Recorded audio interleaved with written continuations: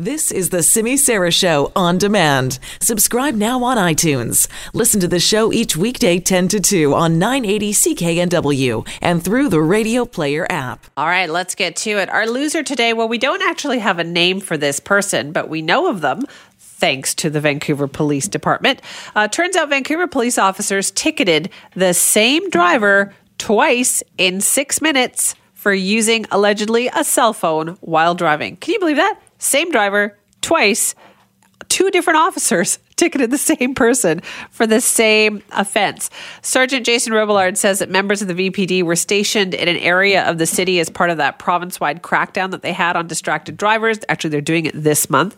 So they had some officers stationed in one area, and then about a block down the street, guess what? They had officers stationed there too. So this driver was pulled over, issued a violation ticket. That's a $368 fine, just before 10 o'clock in the morning.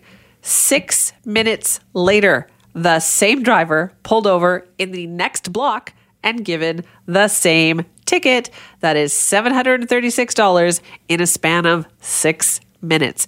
I still see people on their phones when they're driving. Do you still see people on their phones when they're driving? Yeah. What is wrong with people? They don't even respond to my dirty look either, which really bugs me. Because I'm staring at them, like, look at me, so I can be like, you're on your phone. Nope, they don't do that. I think they don't care. I think they think don't. I'm not going to get caught, right. And so I'll just keep doing it. You're exactly right. They don't care. How about our winner today? Our winner is Officer Kari Manzini with the New Jersey Police. Officer Manzini is being lauded for helping a boy with autism find his missing teddy bear. Have a listen to this report from WABC News. A family in Woodbridge, New Jersey is thanking a local police officer for his kindness after he helped his son, who has autism, find his lost teddy bear.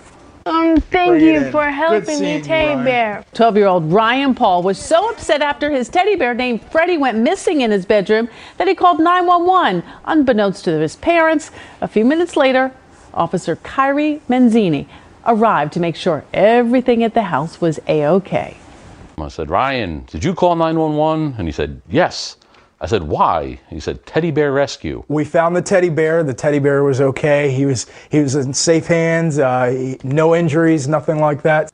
Oh, that's wonderful. That officer, Ryan, was also super excited to get some photos with a real policeman. Officer Manzini had received specialized training in autism recognition and response that he says comes in handy in situations like this. And he and Ryan are both so happy little Freddie is back where he belongs. I love that story. Isn't that so sweet?